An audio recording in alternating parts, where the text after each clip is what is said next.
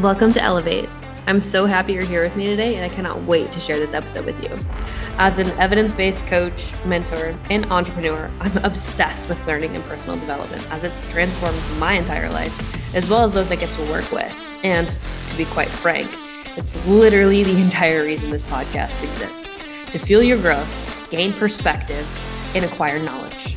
So buckle up, friends. You're in for a treat. And as always, thank you for supporting me and the show so we can continue to elevate our own lives as well as those you share this with. Now, let's get into it.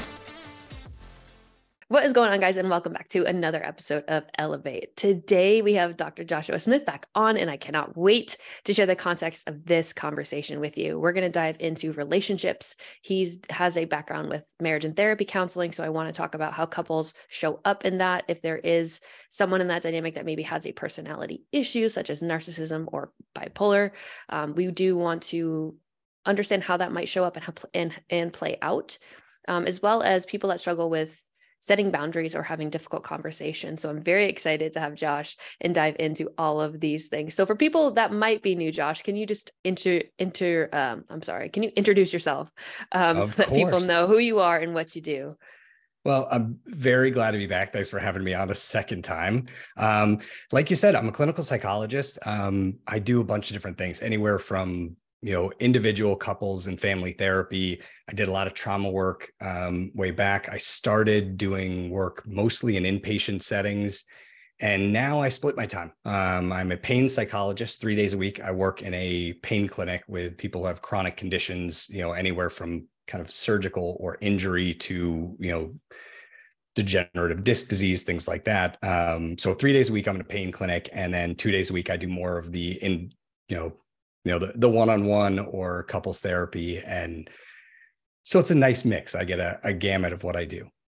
So we already have Kate coming up with a question, because I think it's important whenever I dive into conversations, especially around like psychology or ideas, I like to define what it is that we're talking about so that we're all on the same page as to what that might entail, right? Giving a loose example, it's like when people talk about success, the way that you might perceive something that is successful might be different from me. And so it's important to have that kind of underlying definition.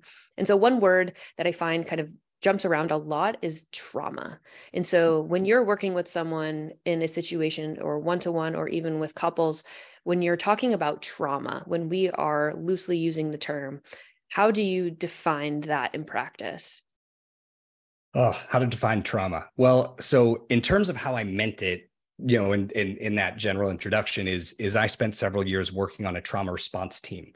So we were responding specifically to kind of one-off events, something that had happened that people had either witnessed, like an accident, or, something terrible, like a bombing or things like that. I was on a team that would get called in to go into whatever that setting is and meet with the people who had been impacted or witnessed it, to try and help process the immediate aftermath of having either been through or witnessed or been part of something that was traumatic. Like you're pointing out, the word trauma has like a much bigger scope than that. And so, in terms of a direct trauma response team, that isn't the kind of work I do now, but I would say I deal with trauma every single day. I think most people probably are encountering or are impacted by trauma in some way, whether it's the people they work with, the people in their lives. We don't often know the entirety of what people have been through. And so I think that's where the definition of trauma gets a lot looser. And we get more into this idea of, we're talking about the things that have happened to any individual that really stuck or hit home or altered their perception in some way, shape, or form, and then changed some part of how they view the world. And so trauma can run the gamut from really specific examples of abuse, or neglect, or, injury, or, eating disorders, or, really it goes all across what could be constituted as trauma. I would say the big differentiation for me is did the experience kind of impact on a significant level? And is it something that stuck with the person? And then I would count it as trauma. That's really interesting. And so I have to ask this question because it just makes me think. So could someone, because a lot of people talk about like your childhood trauma, right? That's something, and I'm curious on your stance with that, because a lot of people now I hear when they talk about whether it's mindset stuff or psychology, they always go back to, well, a lot of this stem from like the 5-year-old version of you, right? And like go back and talk to that child version. So I am curious on your hot take around that. But my second question really is, could someone essentially be in an environment that would impact their behavior from a very young age and could be perceived from a different culture or individual as traumatic? For example, you mentioned like neglect. So like me growing up, my mom was a single mom with 3 young kids. And so it's not that she was absent by any means, but surely with that demand to be able to provide for those small kids, right? She wasn't as accessible as maybe parents who were in a nuclear home. And so that level of neglect can obviously shift behavior to where the child, like for myself, became very independent from a very young age. And so like, I don't know, like in my adult life that I would see that as a trauma, but I do understand how that has impacted my behavior and level of independence that I now very firmly kind of embody. And so I'm curious on those two ideas and your stance on them. Oh, geez, we're going to need a whole series. But what you're pointing out is we're all impacted by the system and the family that we grow up in. It's our first and only frame of reference. It's how we learn how to interact. It's how we learn our understanding of what a good relationship is. It's how we learn like what's normal, what's not normal. That doesn't necessarily make it traumatic. Being raised by a single parent and having to be a little bit more independent or a lot more independent early on can be difficult. It can be challenging, but it doesn't by definition then have to mean that it's traumatic. It could be for one person versus another, right? If one child or individual is able to recognize and understand the meaning of it and then adjust what they're doing in life to say, okay, well, then I need to help, right? I need to get in. I need to be able to do, and they develop resiliency or independence or, well, that's going to shape a little bit of how they view the world. But that doesn't necessarily, none of these are overtly right or wrong or good or bad. They're just our experiences.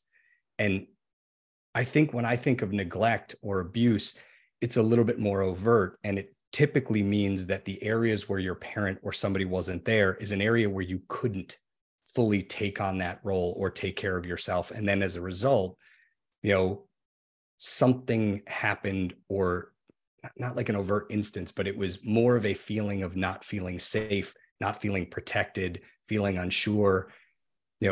If you and your siblings are home alone and you know that your mom has to work, but you also know that the 3 of you are able to feed yourselves and get things ready and you're going to just develop a different view of what's your responsibility. It's very different if you're an only child and you're home alone and you don't understand that your parents out, you don't know when they're going to be home, you don't know how to feed yourself, and you're basically just sitting at home scared. Those 2 scenarios are going to result in a very different view of the world. It also depends on whether or not it resulted in anything difficult or harmful, or because it could be that a kid could be home alone for an hour. And one kid could be like, okay, I don't know how to feed myself, but I turned the TV on. I watched TV for an hour and then my parent came home and I was okay. It's kind of the difference between when people talk about secure attachment versus insecure attachment. And the question is, what was the actual experience? And the experience can be very different for different people, but we're all informed by what we grow up in and what we see. I read something like a while ago, and I'm not going to do it justice. But I saw something online where somebody had written something to the effect of red flags in your adulthood that remind you of childhood don't register as red flags. And the way I see that is, if you grew up in a household with a parent that was really intrusive or had poor boundaries, and you come home from a date and your mom says, great, sit down and tell me everything. And it makes you feel uncomfortable. And you're like, I don't really want to. But if your mom responds to you and is like, why are you being weird about this? I just want to know, did you hold hands? Did you kiss? Did you make out? Did you this? And you're like, you just want to know all these details that make me terribly uncomfortable. If that parent responds as if you're the one who's crazy and that this is totally normal and that you should share all these details, you internalize, oh, like, okay, something's wrong with me that I feel awkward about talking about this. And what's normal is talking about personal things, even when I don't want to. That doesn't get corrected because you're not going to go into school the next day, sit down at lunch and say to all your friends, hey, did you all tell your parents about every detail about the dates that you went on? So you don't know that it's not normal. You just know it makes you feel weird. And what you learn is your own boundaries. You're like, oh, when I have a feeling of that makes me uncomfortable, that's a problem with me. Not that other person, not that. So as an adult, if you're getting interviewed or you're on a date and somebody asks you questions that make you really uncomfortable, because of how you grew up, you're more likely to go, that's a problem with me. And you might have an employer ask you a personal question and you're going to answer it, even though it makes you uncomfortable because you think like, I'm real weird about that. And so that's how I think what you grow up in can shape how you interact with people.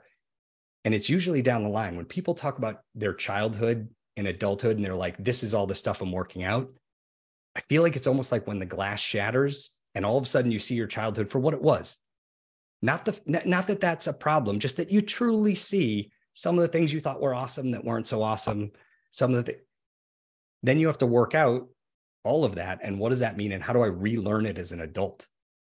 So you hit on the first question that I had was if people could possibly have trauma that they're unaware that they carry. For example, like you mentioned, like feelings of not feeling safe, right? And for me, that was a huge thing, like that carried into my 20s when I was looking into pursuing relationships, and I struggled to do that because on some level, it was just like I never felt safe. And it was hard for me as well to express like, I need your help or I need this from you. And to ask that of other people, I always carried this, like, it's wrong of me to ask people to help me or serve me in a certain way. So I think that's a very interesting idea.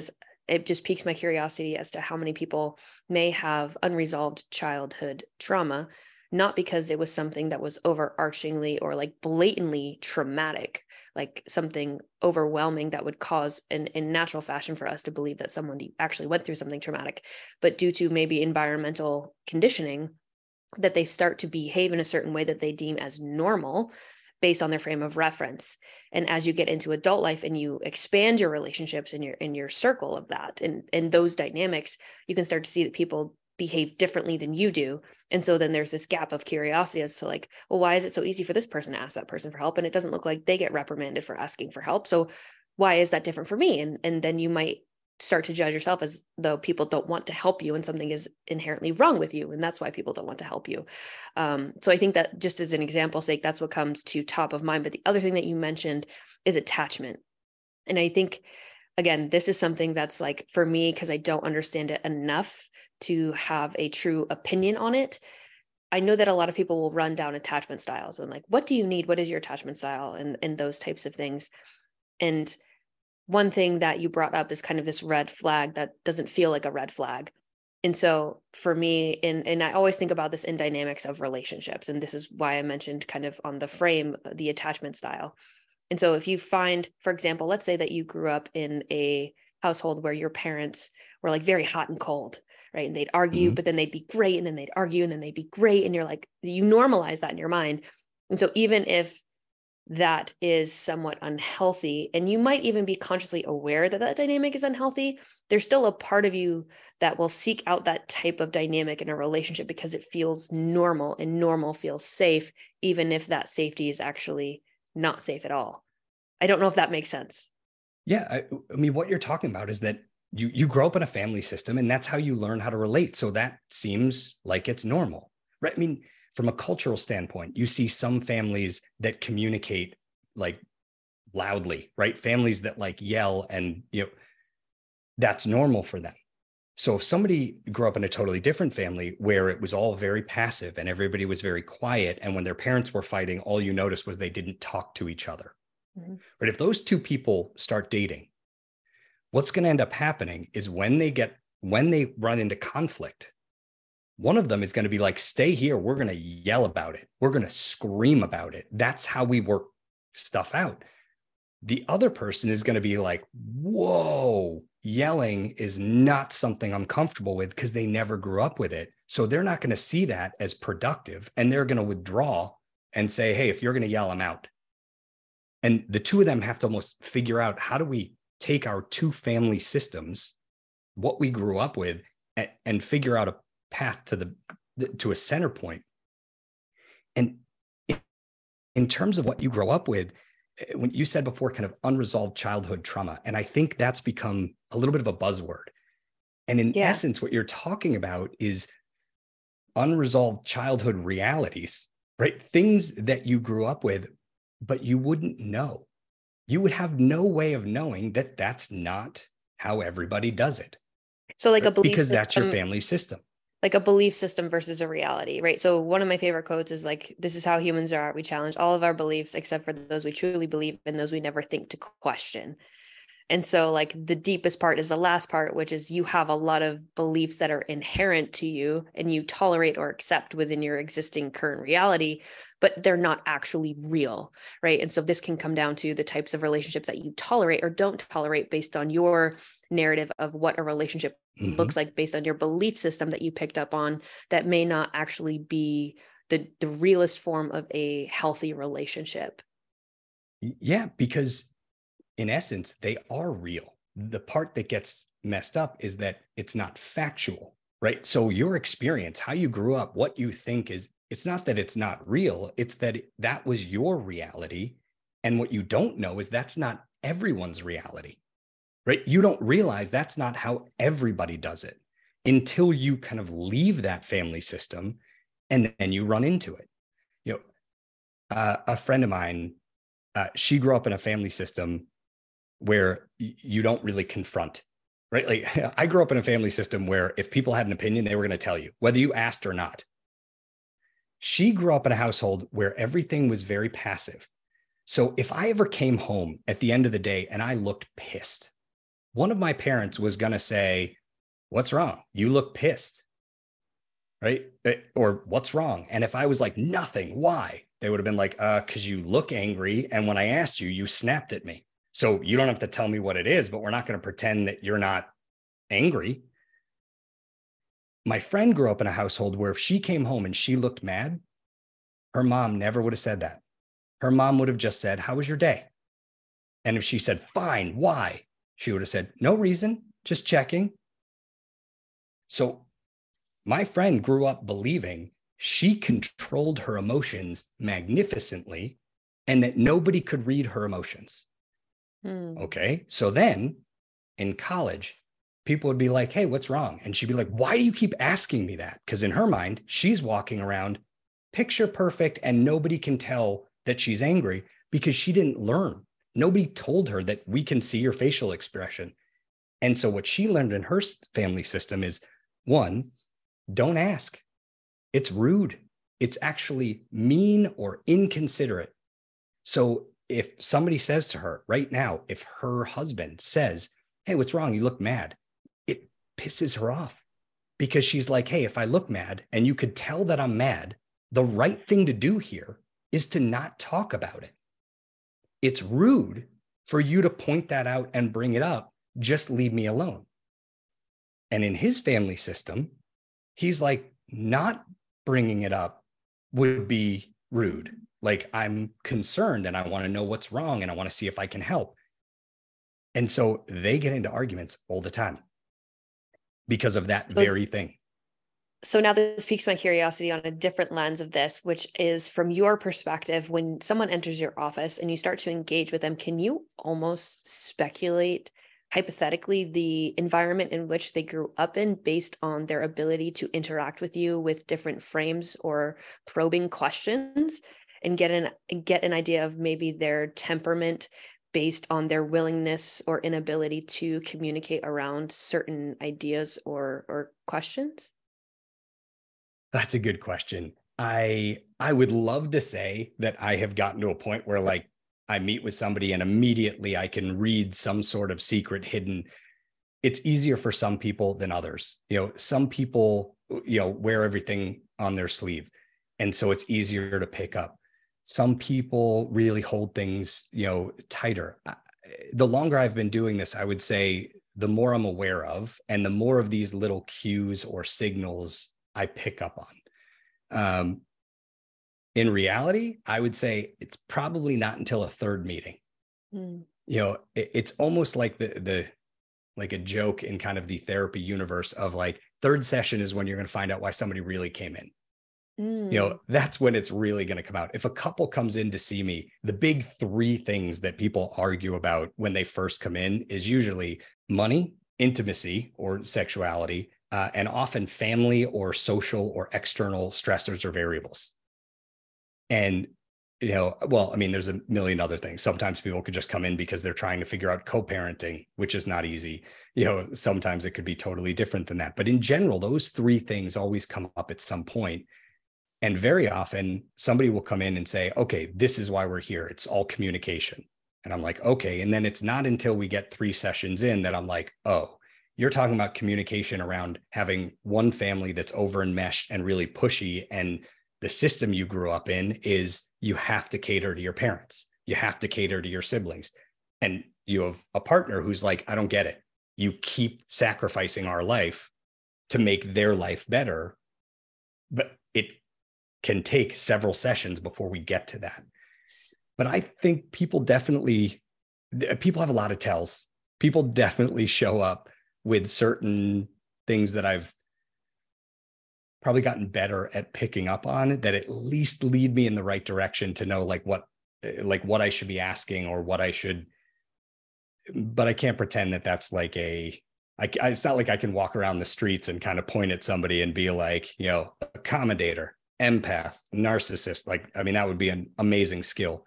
It would make my job easier, but So yeah, this is kind of me boiling things, because I always try to find like an underlying principle that I can carry across into different scenarios to try to understand the world a bit better. So based on what you've shared, my first thought is, if I were to boil this down into a principle, would you say that in your experience, most people find arguments or disagreements because of their frame of reference injected into the way that they perceive the world? And because of those differences in perception, they don't find fundamental agreement because they truly see and perceive things quite differently. Yeah. I would add in, it's kind of the perception, like the receptive piece. How do I read the situation? How do I understand it? Which can be different for any individual. And then it's also do we agree on how to approach it? And then it's a communication piece. So all 3 of those are where I think conflict kind of comes into play, because it could be 2 individuals see a scenario very similarly, but where they disagree is in the what do we do about it, right? If one person says, hey, what I would do about this is just kind of say, you know what, let's decrease our time with them.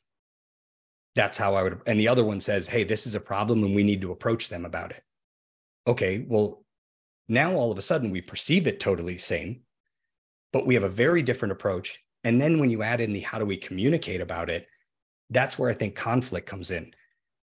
Because the way that I look at it, like from a more like concrete standpoint, is it's almost like every single family has its own language. And that's the family you grow up in. So that's the language you speak. And other people that you meet may speak a different dialect of the same language. So for the most part, you understand each other. You speak the same language, but there are these nuances, these subtle differences, but you don't know. So you may be having a conversation with somebody and believe that you are 100% on board, but a word I use might mean something different to you.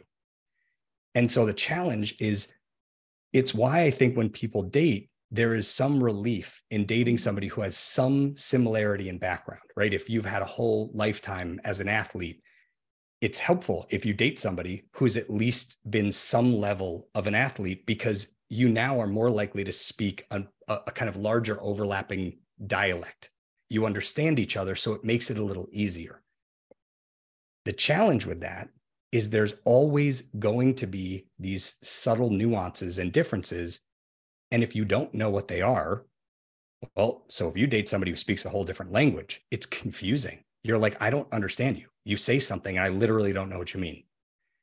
If you date somebody where it's a similar overlap, it's harder to find those areas where it's like, oh, you said this, but you actually meant that in my language. So I didn't understand. You know, this would be like, my friend that I was telling you about.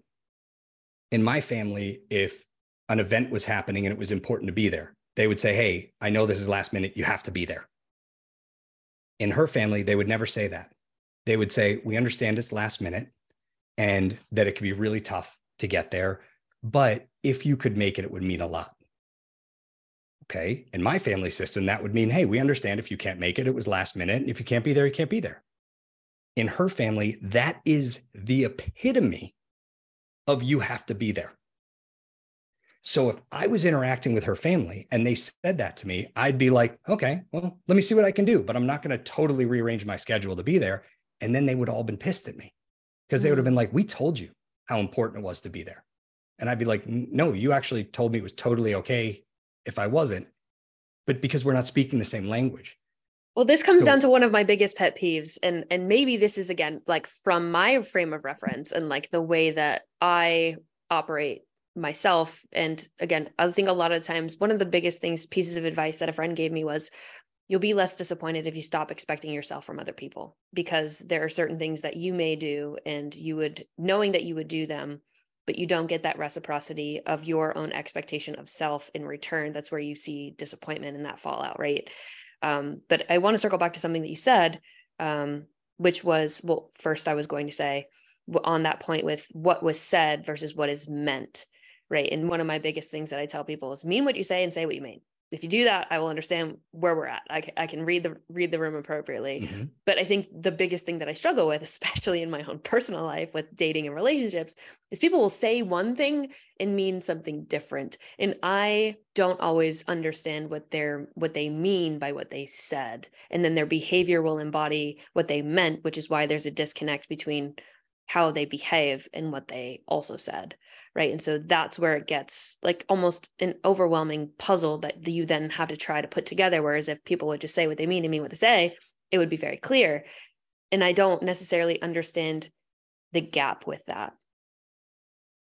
Well, often it's because they believe they said exactly what they mean and they meant what they said, and they don't know that they're not speaking directly, because in their family and the family of origin, like that would have made sense. So what they said, even though it wasn't accurate, right? Like, even though if they said that same thing to 10 people, 8 might have interpreted it the way you did. They grew up in a family system where 100% would have understood them, right? 100% would have understood, hey, don't make me say you have to cancel your weekend plans to be here, right? So in their mind, when they said, hey, if you could make it, that'd be great, but I totally get it if you can't. That person, if they haven't done some of the work, or if they haven't been confronted, or they haven't taken the time to figure it out, when you don't show up is going to be pissed, because in their mind, they said it's really important for you to be there. And but on the other side, but then on the other side, it feels like you're always fucking it up because you are listening and they are saying, if you can't make it, that's fine. But then when you don't make it, it's actually not fine. Mm-hmm. So then there's like this, it's never, I don't know. For me, it's always like, I did what you said and I listened to how you guided that. And this in your presentation was an adequate option, but in hindsight, it's not the right one. Right. And so it almost feels like this gamble where you are trying to pick the right card to play, but inevitably you lose every time. And it's like, that's where it feels like an impossible game. Well, and I guess that's where it becomes a part of the relationship. Building a relationship is recognizing, hey, we have 2 different ways that we talk about things. We don't always we use the same words, but not the same language. And we need to work on breaking that down, identifying it, and fixing it. I know it's a ridiculous example, but when my wife and I started dating, I'm not a big dessert person. I would always, salty crunchy. I would have more chips. I would have popcorn, or I would just have more like of dinner. My wife loves dessert. okay, so when you start dating somebody, you go out to dinner all the time. We would go out to eat, and at the end of the meal, it was, hey, do you want to look at a dessert? And I would ask my now wife, and I'd be like, oh, do you want to look at dessert? And she'd be like, I'm okay. Do you want to look? And I'd be like, nah, I'm okay. Okay, now in my mind, we had just had a very clear interaction. The first time I had dinner with my in-laws, end of the meal comes and same song and dance. Anybody interested in dessert? I was like, I'm good. Everybody at the table says we're good. And I'm like, okay. Waiter comes over, and my father-in-law basically said, we'll take a look at the menu, the dessert menu. And I was like, oh, but I thought we all just said we didn't need dessert. And then we proceed to play let's look at the desserts. And if you wanted one, which one were you going to get? And I was like, oh, well, that game I love. It's just fun. So we all talk about the desserts, and then waiter comes back over and everybody says, nothing for me, nothing for me. And my father-in-law orders 3 desserts. And I was like, whoa, what's happening? Like, nobody wants dessert. Why would we get 3? And my wife gave me this kind of like, almost like head nod, this kind of like, don't question this. And I was like, okay. Desserts come and everybody shares. Everybody has a little bit of this and a little bit of that and we're in the car, and I kind of said to my wife, I was like, what just happened? And she was like, my mom doesn't always like to order dessert. And she was like, I don't know why. Like, so my dad just kind of always is the one that says like, no, let's indulge and get dessert. And my interpretation is that way he was the one that ordered dessert. So this addresses people's internal guilt of, did I order? Did I not? And all of a sudden it dawns on me, and I'm like, we have gone out to dinner a lot and we don't get dessert all that often. So I turned to her and I said, have you been hoping that I would order desserts, that I would be the one at dinner that like ordered? And she was like, no, I mean, it would be nice every once in a while. And I was like, oh my God, we've gone out God knows how many times. And every time she's hoping I'm going to order a dessert for us. And I had no idea.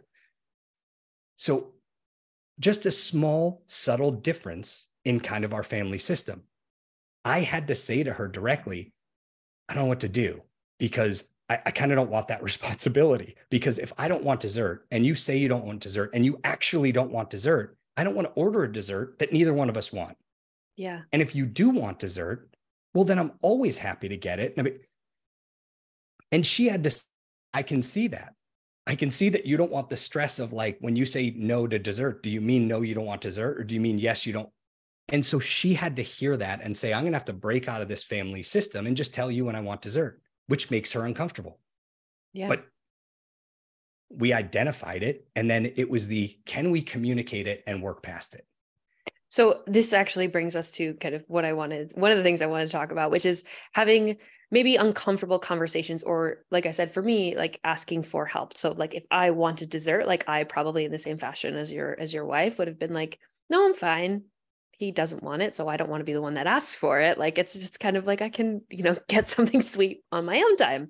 Yep. So, a simple example, but nonetheless, there's lots of things that people struggle to communicate effectively for fear of maybe judgment from their partner as to what their shift in perception of this person is before them that they really like. And I think a lot of the times it's like, for me, for a period of time, I always struggled with feeling inadequate, like something's wrong with me, I'm broken, I'm not good enough, whatever that is, right? So some of those needs and desires, like I was like, well, if I do this, I'll be too needy and they won't like me anymore.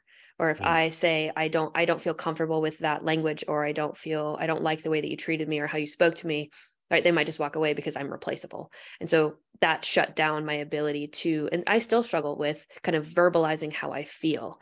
And so from that perspective, like when you're working with couples, maybe, and you probably have one person who kind of leads the pack, right? You have always that one person in the couple that's like, I'm the forerunner. This is how this is going to go. These are the problems.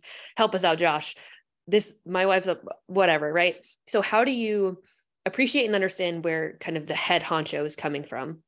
But how do you also give the other person in the partnership a voice, and without understanding what the dynamic is behind a closed door with them as well? Because I'm sure that's something that you consider when you're working with couples and you're maybe not sure how tumultuous the grounds are in which they walk together. So I'm sure you take that into consideration. So I guess how would you approach and advocate for the person who's maybe more abrasive to be vocal or express their needs? And how do you kind of shift the perspective of the head of that dynamic to be maybe more considerate towards the other partner without making them feel, especially if you're dealing with someone who has a personality disorder, right? How do you have that conversation and bring that level of awareness to them without them feeling triggered, as with a less than optimal word choice there? Yeah, no, I know what you mean. It's a bunch of different topics. And so in any given direction, right? I mean, part of it is trying to figure out how to find and enter into a relationship that feels supportive. And like a certain amount of it is having to deal with your own stuff, right? I mean, and trying to address those areas of discomfort, or making sure that you can kind of, I don't know, be vulnerable, right? Because the issue with when you feel less than, when you feel inadequate, when you worry that, I think a lot of people walk around with, we all have our areas of vulnerability over the course of, life. We learn what those are, and we do our very, very best to lead with our strengths to kind of mask or hide or protect our vulnerable spots, which can work, right? People who are really funny use humor to kind of mask the areas that they might feel not as confident. Sometimes lowering those barriers, like, it makes it feel like those vulnerable spots are exposed. And that comes back to where we started, right? Which is, if you've lived a life where nobody's ever outright gone out of their way to kind of hit you in a vulnerable spot or take advantage of a vulnerable spot, or then there isn't nearly as much fear in being vulnerable if nobody's ever kind of capitalized on that or noticed it. And if you have felt at times that your vulnerabilities were a problem, or your vulnerabilities were something that like people would exploit, there's a real fear in taking down some of those barriers. Because even just in the act of saying, hey, sometimes I'd like dessert, is this like, okay, well, when you're worried that that's a spot or an area of vulnerability, the brain goes in so many different directions of, well, if they don't want it, what are they going to think about me? What are they going to think about the fact that I want it? Do they think me wanting dessert is a negative? And if that's what, like, and unfortunately, lowering those barriers means feeling really vulnerable. And if the times in your life you've allowed yourself to feel vulnerable, it's gone poorly, then the second you start to feel vulnerable, it's scary. And it causes you to just lock up and be like, never mind. Like, I don't need to go in that direction. And I think if therapy or anything like that, or any relationship, for it to be most effective, you're talking about, some of the first questions I ask people are kind of, what are each of their goals and what's the overall goal? Because the misnomer is that people go into couples therapy because they want to fix it. Sometimes people come into couples therapy because they can't figure out how to end it. So some of what I'm first trying to figure out when people come in is, are one of these two individuals here because they know it's over and they just don't know how to say it, or they're afraid to say it because they're not sure how it's going to go, or they're scared because they feel like they're going to leave that person in, like without help and support. And so a lot of it is those vulnerable spots, those vulnerable areas. It's easier to heal those if you're with somebody that doesn't make you feel threatened and attacked. So if the very first time you say like, hey, occasionally I want dessert, the person goes, oh, well, I'm sorry. It didn't even occur to me. I'm totally oblivious in that area. I love dessert. I just never think to order it. Well, you're not going to walk away from that going, oh, I can't share things with them. You're going to go, oh, I rated that like scale of 1 to 10 as like a level 6 stress. And they responded like it was a 1. And all of a sudden you're going to be like, I was pretty stressed out about bringing that up for nothing. If you bring it up and somebody hits you with exactly what you're worried about, then all of a sudden you're going to be like, right, don't bring those things up. Let them drive this train. But then it's never going to be as fulfilling a relationship as what you're looking for. What's hard though, is that takes risk to put yourself in that spot. And in couples therapy, when people come in, believe it or not, there isn't always one in charge person. You know, very often, you know, there might be one person who's more vocal. There might be one person who was pushing more for that or not. But very often, you know, it's just what domain is each one of them in charge of. Now, if you get into doing any sort of couples counseling where you have a natural accommodator and anybody who is more in the narcissistic or kind of borderline, kind of more of that selfish or self-centered category, different story, right? Because going all the way back to the childhood stuff that we started talking about, if you grow up in a family where you need to step up and you need to kind of own part of it, what you learn is some of your greatest value is in being able to take care of something on your own. So it doesn't have to go to the group, or it doesn't have to go, or even more than that, what can I take off other people's plate so they don't have to be burdened by it? Yep. So if you grow up in a family like that, you're more likely to be constantly aware of all of the people around you, what their needs are, what their struggle is, and be asking yourself, can I take on any of that? Can I help? That's how you have an empath or an accommodator or somebody whose desire is kind of, if you grow up being told, hey, my greatest value is bringing the most amount of good to the group, not myself, the collective, right? So if it means, right, like if we're trying to figure out where to go to dinner and 3 out of 4 people are like, this one location is an 8 out of 10 and it's a 1 out of 10 for me, who cares? Yep. Because if it's the only one where those 3 all are an 8 and those 3 will be the most happy, my biggest value is not entering in my opinion, which would change it. And then what if for me to get a 6 or a 7, everybody else has to get a 6 or a 7? For somebody who's more of a natural, empath, there was no way they would want anybody else's experience downgraded so theirs could be elevated. Somebody who grows up and is given much more of a, you get what you want, who's kind of encouraged to be a little bit more selfish. They have no problem being like, I want pizza. Like, okay, well, great. So for a natural accommodator, that's why very often a narcissist or a borderline and a real accommodator or an empath are often drawn to one another. For somebody who's a little bit more indecisive or doesn't want to kind of put themselves out there, the bigger stressor is when there's a question that's unanswered. Hey, we have a decision and I just want that decision made. So if they meet somebody who loves to make decisions, right? And like right out of the gate is like, hey, where should we go to dinner? Like, do you want to get pizza or burgers? And they're like, pizza. For a natural accommodator, that's like, great. That decision's made. That's awesome. And that person who's a little bit more narcissistic is going to be like, great, this person just is willing to do all the things I want and they're super happy about it. So in the very beginning, it's really symbiotic. It's really like, it works well for both of them. It doesn't stay positive, and mainly that's because for a narcissist in the very beginning of a relationship, they're all about getting their needs met. And in the very beginning of a relationship, spending time with you is their need.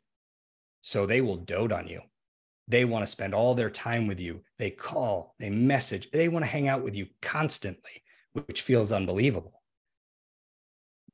Once they get you, I know it sounds really terrible, but like once the relationship is established, you're no longer their need.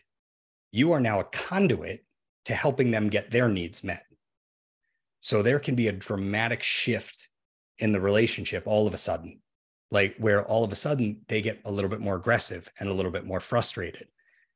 In the beginning part of the relationship, if you had to drive 2 hours to pick something up, they're like, oh, I'll come with you, because they just want to be with you.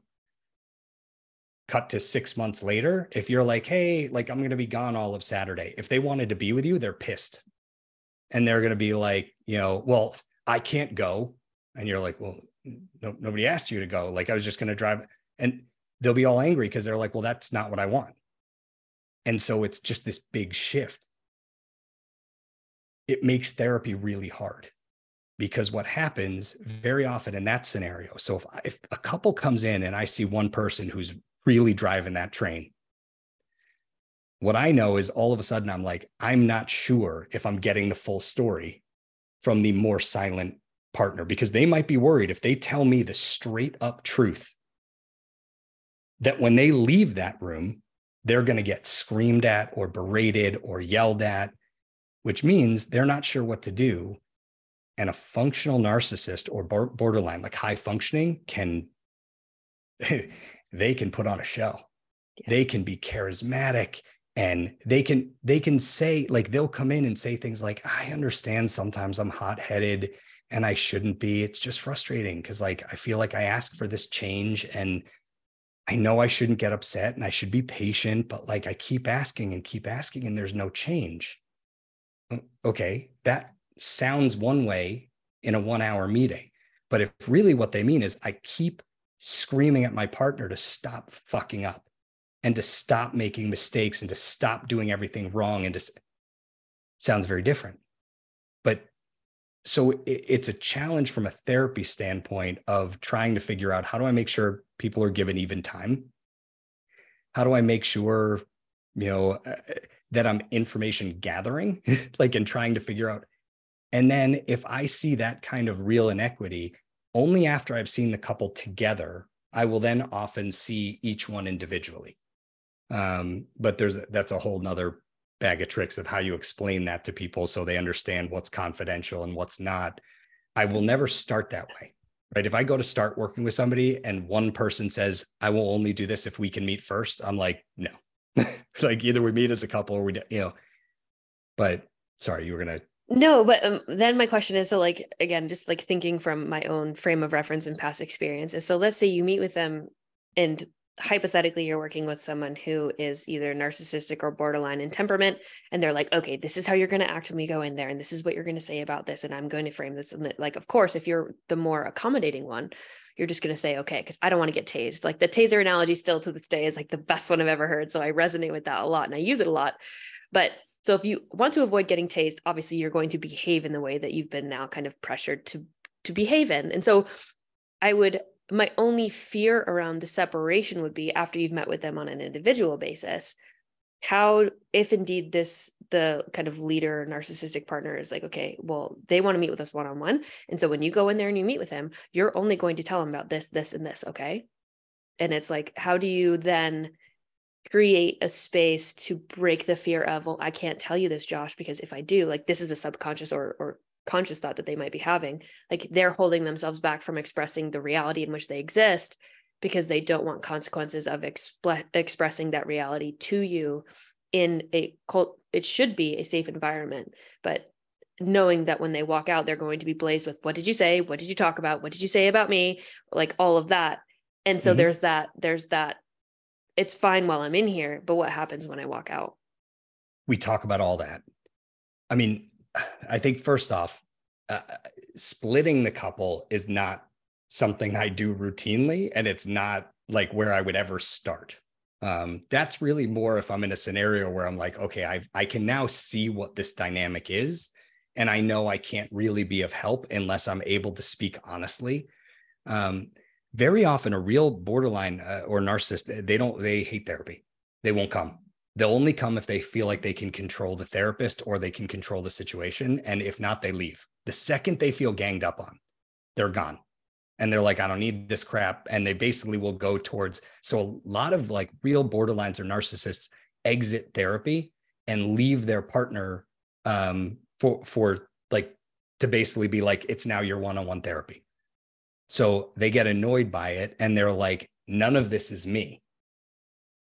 This is all you need to fix your stuff and I don't need to be here. So, and they will literally just stop coming.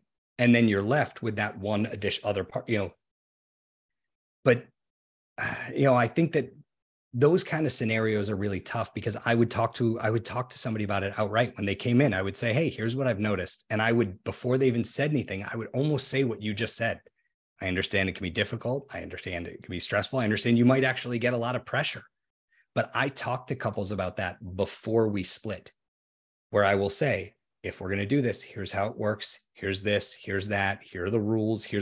So they all know kind of this, if we're meeting individually, like there aren't overt secrets, because couples therapy can't work if you believe their secrets. Because all of a sudden you're sitting in a room, and if you feel like, okay, my partner met with the therapist last week and they clearly have, it just creates a really uncomfortable dynamic. So I'm pretty upfront with people in advance about how that works. And then I can, I talk to people about hey, I understand that's difficult, and here's what you can say, and here's what and so they know what they can give as an answer, and what they can, I help people work through how do I express this so I can keep it to myself, but also satisfy that need, so it's not it doesn't become a building issue. So I guess I'm just curious, once you can spot maybe this difference in temperament and emotional intelligence, and kind of the empath versus the narcissist, how many of them, once you've framed the way this is going to go and the desire for openness in order for this to work, how many of them just don't come back? Because I feel as though one thing I know about narcissistic personalities is they're very ego driven. And so it's if you're going to tell this guy the truth about me, I'm not comfortable with you going in and telling them the truth about me, because I present this way and people know me this way. And I can't have this one person thinking these negative things about me, even if underlying all of that, it's true. Narcissist. So a narcissist, a true narcissist, or really a malignant narcissist or a toxic, very often they won't go, but they won't go because they're not threatened by it at all. They see the world in black and white. They believe they are the keeper of truth. So they're not really threatened by it, because either they will see the therapist as either smart enough to know that they're right, or too stupid to know that they're wrong, right? So whichever one. So if the therapist supports them, therapist got it. Therapist doesn't support them, therapist is an idiot. And they'll just leave. And they don't feel compunction. And they're not worried about what you're talking about, because they're like, you guys go ahead and talk about whatever you want. I know I'm right. They have total conviction that they are right and everybody else is wrong. And they don't care. They don't care what you have to say. So a narcissist really won't come to therapy. They might come if they're under the gun, and they'll just sit there. And or they might be aggressive, but for the most part, they're not so worried about it. A borderline has, high functioning borderline has enough fear of rejection or judgment that they're the ones that are tougher, because they want to be there, because they want to hear what you're saying. But they're also terrified to be there because they don't want to be judged or told they're wrong. So that's the harder presentation, because they're the ones who are more likely to come in and present the very best version of themselves. But they might be foul on the way to therapy, saying the worst things possible to their partner. And then they get into therapy, sit down, and they're like, hey, doc, how you doing? And their partner is sitting there looking upset, and they'll be like, how can you say that? Like nothing happened. You were screaming at me in the car. And they will be completely composed and say, I know we had a really tough conversation, and that's why we're here. But I need to be able to tell you things. And that's not accurate at all. So they will come off almost put together, like, hey, right, but isn't that why we're here? Let's talk about this. And then they will talk about it in a totally different tone. But even then, very often they have no real interest in being a part of therapy, because their fundamental view is, unless therapy is to try and help their partner stop screwing up, they don't see the value. So it's not easy in that scenario, if you're dealing with one of those, to do couples therapy. Yeah, that's wild. And there's something that you said that resonates with an experience that I've had, which you said that a narcissist would believe that either the therapist is competent enough to understand that they're right, or too stupid to understand that they're right. But either way, they're right. And so if you were to disagree with someone who was narcissistic in their belief system or temperament, then they would just decide that you have no idea what you're talking about. And it's logical. It's very black and white. Like, how do you not see that that's the truth, right? This therapist is just ridiculous. And it's interesting that you said that, because I've had that exact experience, being like, they have no idea what they're talking about. This is very logical. It's very black and white. Like, I'm not even going to listen to that feedback. Which I find to be like wild, that because I couldn't wrap my mind around it, but you make it make a lot of sense. And so for I mean, there's so many questions that I have, and we're not going to have enough time, but Well, we can always, well, and what I was going to say is like with a narcissist or a narcissistic borderline, which is a tough combination, when they leave a job or if they're forced out of a job, they leave. And if the company or business succeeds, they will believe it only succeeded because of everything I did when I was there. And if it fails, they will believe it failed because they let me go.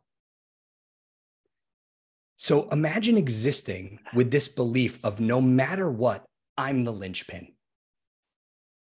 No matter what, like success or failure is because of my presence or absence. Either way, there's no other scenario. So if they're asked to leave a job or, they're kind of encouraged to leave or straight up fired, they're baffled and furious. Somebody who's more empathic, if they got fired from a job, would be devastated and would be like, I just want to know, like, I really want to know what happened. I want to know what I did wrong. I want to know, like, if it was vindictive, if it was like, they're so hurt by the fact that they were kind of tricked or duped. A narcissist or borderline, no, they just feel rage. And in their mind, it has nothing to do with their behavior. And any of the behavior they did that anybody could even label as wrong wasn't their fault. It was because of the company. It was because their supervisor treated them obnoxiously or was micromanaging them, or nobody would listen to their ideas, or like the only reason they were angry and aggressive in meetings is because nobody would listen and just do what they were telling everybody to do because they believe they're the smartest person in that room and that their boss's boss, everybody else, that they could do every single job better than that person. So there's a lot of opinions around narcissistic people being like CEOs or entrepreneurial. I'm curious on how much of that, in your experience, would you speculate is true? I'm sure you don't have like actual data, and it would be quite difficult to get that because most narcissistic or borderline people aren't going to outwardly admit that they are that, nor may they even be aware. But because of that default mindset of I can succeed if I put my mind to it, and I will blow everybody else out of the water. And if something doesn't happen correctly, it's likely due to not a fault of my own, but someone on my team, somebody in management, whatever that might be. How do you think that if indeed that is true? So if indeed more entrepreneurial types of people tend to be on that side of the spectrum as far as temperament, do you think that is because it gives them the space to, one, be status focused, and two, not have to worry about ever catching the flashback of being the incompetent party in a community of people that would all agree on from that lens? Like, what if that correlation was true, why would you speculate that it's due to that belief system? Well, I mean, I think what we would have to differentiate there is narcissistic traits aren't inherently bad. There's a difference between having narcissistic traits and having a narcissistic personality disorder. There's a difference between having a narcissistic personality disorder and being a malignant or toxic narcissist. A toxic or malignant narcissist likely isn't going to rise very well unless they are full on in charge from go. And they also have the intellect, intelligence, and they can surround themselves with people who say like, hey, I want to bring this to market also, and I don't care that you act like an asshole sometimes.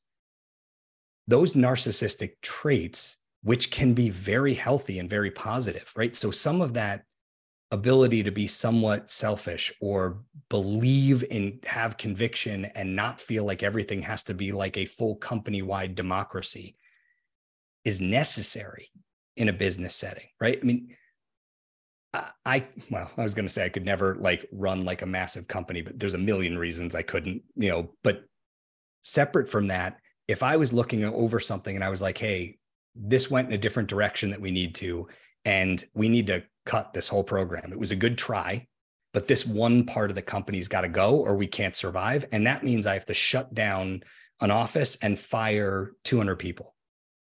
That would keep me up at night. Yeah. I would like, and if I had to pick between one office and another office, I would be destroyed. I would be like, how do I choose? You need somebody who can say, yeah, this sucks, but like, it's what's going to have to happen. So in that setting, having some of those narcissistic capabilities can be a real positive. You have to be able to kind of trust and believe in yourself and have that kind of confidence. It's when it goes way to the extreme of overconfidence or blindness, or I know people who have a lot of narcissistic traits, but also are able to say, I know I'm not the best at X and Y. So like, I'm the best at this. And so I'm going to hire the best at X and Y. And that doesn't threaten me because I don't believe anybody is better at this than I am. Then there are other people who are far more insecure and are like, I can't hire other people who are as good or better in any other area because that makes me feel less than. So they don't want to. So I do think in business, you need a certain amount of that kind of more healthy side of the narcissistic traits. Yeah. And I was listening to a psychologist recently who was talking about this, and like fundamentally narcissism or narcissist is like a buzzword that's like thrown around. But in actuality, when we look at human behavior, most people have narcissistic traits, right? Mm-hmm. There's a difference between embodying those traits and being able to deploy them. But I think if you can do that with the right dose of humility and introspection, so that you have awareness as to what might drive that behavior so that you can control it. Because I think being able to control your impulses is truly what creates value. It's not that you can't go there, it's that you know when to go there.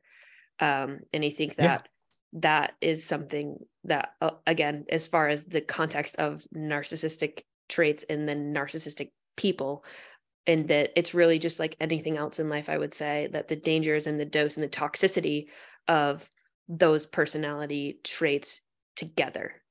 What's up, team? I interrupt this broadcast to formally invite you to our live event in McKinney, Texas, Saturday, October 21st. If you are into health, fitness, and personal development, you are not going to want to miss this. We are going to have industry-leading experts talking all about nutrition, health optimization, and understanding yourself, because you deserve to be all that it is that you can be. So I hope to see you there. For more information, click the link below in the description.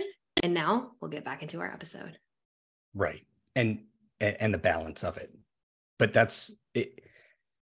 No one trait or approach in and of itself is overtly problematic. It's really just a constellation of traits without, like, that's when it becomes more of an issue. But that also comes down to, where we started with this, what you learn as throughout your life and how that informs your interactions.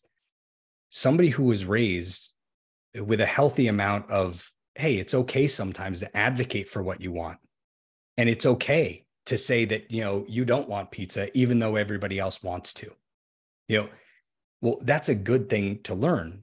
And if you learn later in life that, like, right, I need to be able to advocate for my needs. Great. For somebody who was taught, no, try and make sure to bring the greatest good. Okay, then later in life, trying to learn how to be healthy, selfish is incredibly uncomfortable because you've never flexed that muscle. So all of a sudden, trying to bring you to the table and say, like, right, a lot of real kind of natural accommodators is what I'm calling them today, but like, don't take the time to even ask themselves what they want. They skip over that. When a decision point comes, they immediately start assessing how do I make sure I know what everybody here wants and needs? And how do I make the most happen? So if somebody says to them, great, what do you want? They don't know. They didn't take the time to even ask themselves that. So if somebody who's more of an accommodator and somebody who's more of like healthy wise can advocate for what they want or trying to decide what to eat for dinner, it'll be really quick, because that more, kind of like confidence with the narcissism, right? Like says like, I want pizza. What do you want? That doesn't mean that they're going to push for that. But if you say, that sounds great, then everybody seems happy and it goes on. If two natural accommodators try to decide what to have for dinner, it's hilarious. What do you want? No, what do you want? Well, exactly. I'm good with whatever you want. You pick. Well, I don't give a fuck, so you pick. It's like, okay. So here's how that goes down. If you and I are trying to decide where we wanted to go to eat, that's exactly what's going to happen. I'm going to go, what are you in the mood for? And you're going to go, I don't know. What do you want? Now, here's the problem. I'm next going to say, what do I think Kate wants? Well, I know that she really, likes burritos. So it's not my favorite, but I'm going to suggest we go get burritos because I think that's something you like. And now you're going to go, you know what? That's usually my favorite. And I had it yesterday. I'm not really in the mood for it, but if Josh wants it, that's cool. You and I will literally go and get burritos, even though neither one of us wanted it. When none of us wanted it. Because neither one of us was trying to figure out what do we want. We were just trying to figure out what each other wants. And when we came to a decision, we're both so happy and we're both going to be sitting there going, it's not my favorite, but I'm so glad that you got what you wanted. Internally, that's what goes through and we'll sit there. And here's the funny thing. We'll never know. We will never know. We will walk away from that both thinking we did something really nice for one another. And yeah. So some of it is, I think if you get to the, like, where do you start? I often with people will start with, you have to start by saying, hey, if you are in a pattern of trying to figure out what's the quickest path to the decision, and that includes skipping over, figuring out what you want, that's the work. The first phase of that work is saying, I need to learn how to say, hold on, what do I want? That doesn't even mean I get what I want. But if you can learn how to stop and say, I need to at least answer the question. I at least need to do the work to figure out, what do I really think here? What do I want? What's best for me? And then I can still do things if I think it's going to be better for the collective, but at least I go into it knowingly, as opposed to trying to convince myself that's what I wanted all along. Wild. I think this is a great note to end on because I have a whole list of questions, but I do want to drop a nugget for those of you listening. Prior to starting this podcast, Josh and I had a conversation relative to another podcast where I was actually interviewed about myself. And I thought it would be very cool to be interviewed or have a deep conversation with Josh about my personal background and my story, and almost give you guys an example of what a therapeutic conversation would look like. And I will kind of, what is the word that I'm looking for? I will volunteer as tribute. That is what I was going for. Yes. To be able to give the example for you guys. So if you guys are interested in that, let me know, but I will absolutely be doing that even if you aren't interested, because I think it would be very valuable in practice. But Josh, thank you so much for being here today. Also plugging that Josh will be at the seminar in October speaking. So you guys do not want to miss out. If you've liked these conversations, you're going to get much more of that in person. So thank you so much, Josh. Thank you so much again for having me on. I'm looking forward to October, and I'll look forward to the next podcast. Yeah, I'll connect with you so we can schedule that for sure. All right. I'll talk to you soon. Bye. Bye.